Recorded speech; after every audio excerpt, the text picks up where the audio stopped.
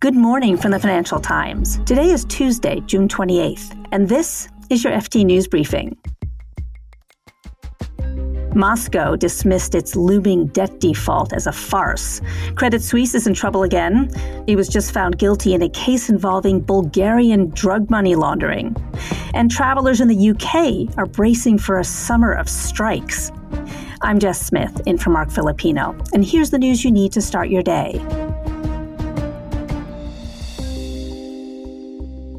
A Russian missile slammed into a shopping mall in central Ukraine yesterday. Ukrainian authorities last night confirmed 13 dead and more than 40 civilians wounded. President Volodymyr Zelensky posted a video showing the shopping mall on fire after the attack. He pleaded with Western leaders for more missile defense systems. This attack is the latest sign that Moscow is prepared to escalate its war on Ukraine, despite international efforts to isolate the Russian economy.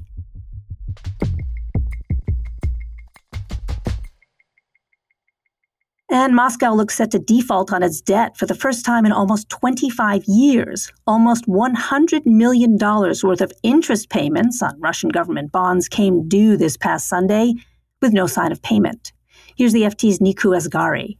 Russia has repeatedly called this an absolute farce and unjustified and an artificial default because unlike in many traditional classic sovereign country defaults, Russia has the money to pay, has more than the money to pay. They have so much cash from oil and gas reserves and oil and gas sales, but they simply can't pay given the sanctions in place. They can't get the money to bondholders. They've offered to pay the interest payments in rubles instead of dollars, but under the terms of the bonds, you simply can't do that. You can't change the currency that the bonds are in. And they see this as a Western problem, that the West is against them, but really it's a Russian problem. This has all arisen because of Russia's war in Ukraine and all the sanctions because of that. So, Niku, what would a default mean for Russia? I mean, how significant would this be?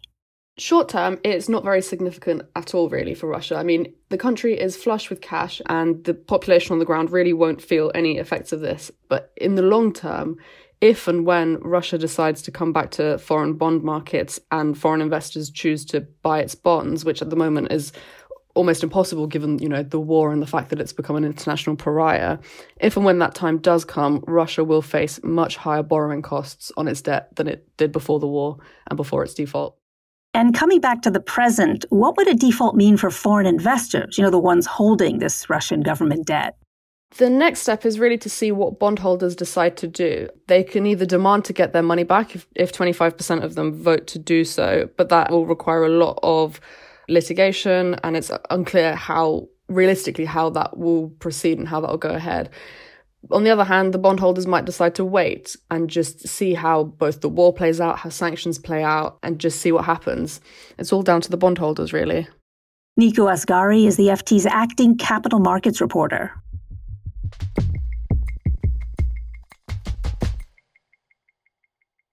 Credit Suisse has another notch on its belt of scandals. Yesterday, a Swiss court found the lender guilty of failing to stop the laundering of Bulgarian drug money. It's the first time a Swiss court has found a domestic bank guilty of a corporate crime. Here's the FT's Sam Jones with details. Prosecutors said that there were sufficient red flags that Credit Suisse really should have recognized that this money might be tainted. And two of the most obvious of those were, one, the fact that a large number of deposits were made in cash, bundles and bundles of banknotes brought in suitcases, driven in the trunk of cars overland to Switzerland, which obviously does not hint at a legitimate source of that money. And two, that two of the individuals connected to the clients Credit Suisse was working with were actually assassinated, which again is not the kind of thing that happens in most ordinary lines of business. So, Sam, as you've reported, the court imposed a fine of 2 million Swiss francs. So clearly it's not going to dent the bank's bottom line. But what impact could this verdict have on Credit Suisse's reputation? Credit Suisse is already reeling from a number of scandals that have hit it over the last 2 years that range from the sort of Greenshill fund scandal through to corporate spying. And this is another one. So it's another kind of chink in the armor of Credit Suisse. There's unlikely to be an immediate legal implication in terms of any further cases coming down the line. And of course, Credit Suisse has also said that it rejects the court's ruling and it will appeal this case. So this isn't the final word in this saga. But this is a sort of landmark case in a more important way, which is that this is the first time that a Swiss bank has been found guilty of criminal offences by Swiss courts. So this is a sort of a watershed in that sense. That's the FT's Austria and Switzerland correspondent, Sam Jones.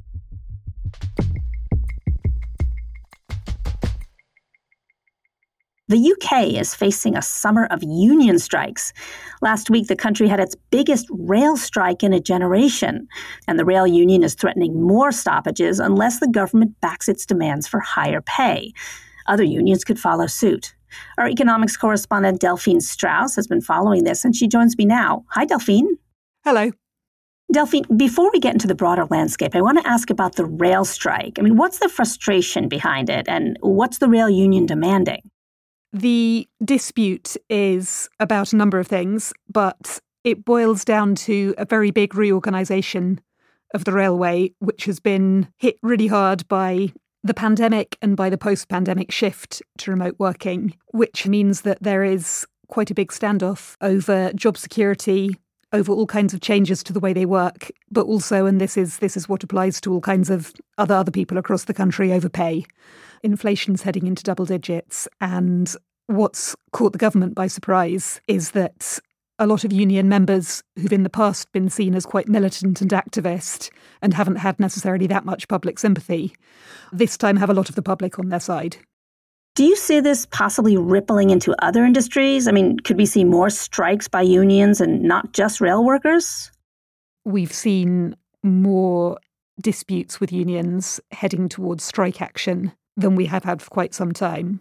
Some aviation workers at Heathrow Airport have voted for strike action, and there are similar votes taking place at the moment with postal workers, with communications workers, and a number of other sectors. The big question is what happens in large parts of the public sector, where the government has been trying to hold down pay deals to a much lower level than the ones we've seen across the private sector. We haven't yet heard what the government's offer is going to be for teachers, for nurses, for other public sector workers. And if it does lead to big disputes, they would take several months to get going. But those are the ones that could really lead to large numbers of people striking if things go wrong. And more broadly, Delphine, has the UK labour movement changed as the economy shifted since the pandemic? How does all this labour activity fit in with the new economic landscape? There has been a pickup in union activity both in the UK and elsewhere, and we've obviously seen big rise in support for unions in the US. Lots of talk of whether this will be a sort of new era for the unions. At the moment, that's not the case really in the UK. It is still an environment in which union membership is much lower than it was in the past. But unions are not the only way in which workers can wield bargaining power. What we're seeing is that in a tight labour market, a lot of people are ready to vote with their feet. They're ready to switch jobs.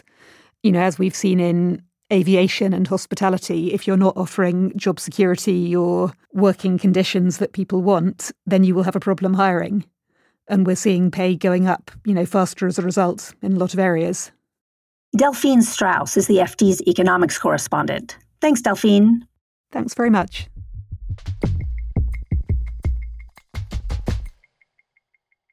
Before we go, new data shows that U.S. companies spent more on private jets for top executives' personal use last year than they have in a decade.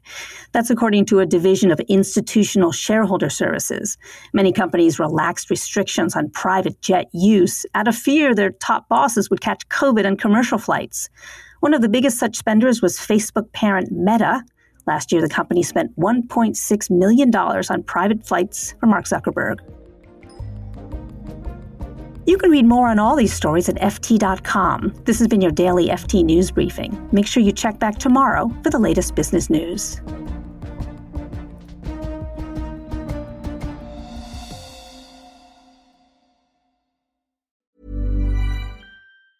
Support for this podcast and the following message come from Corient.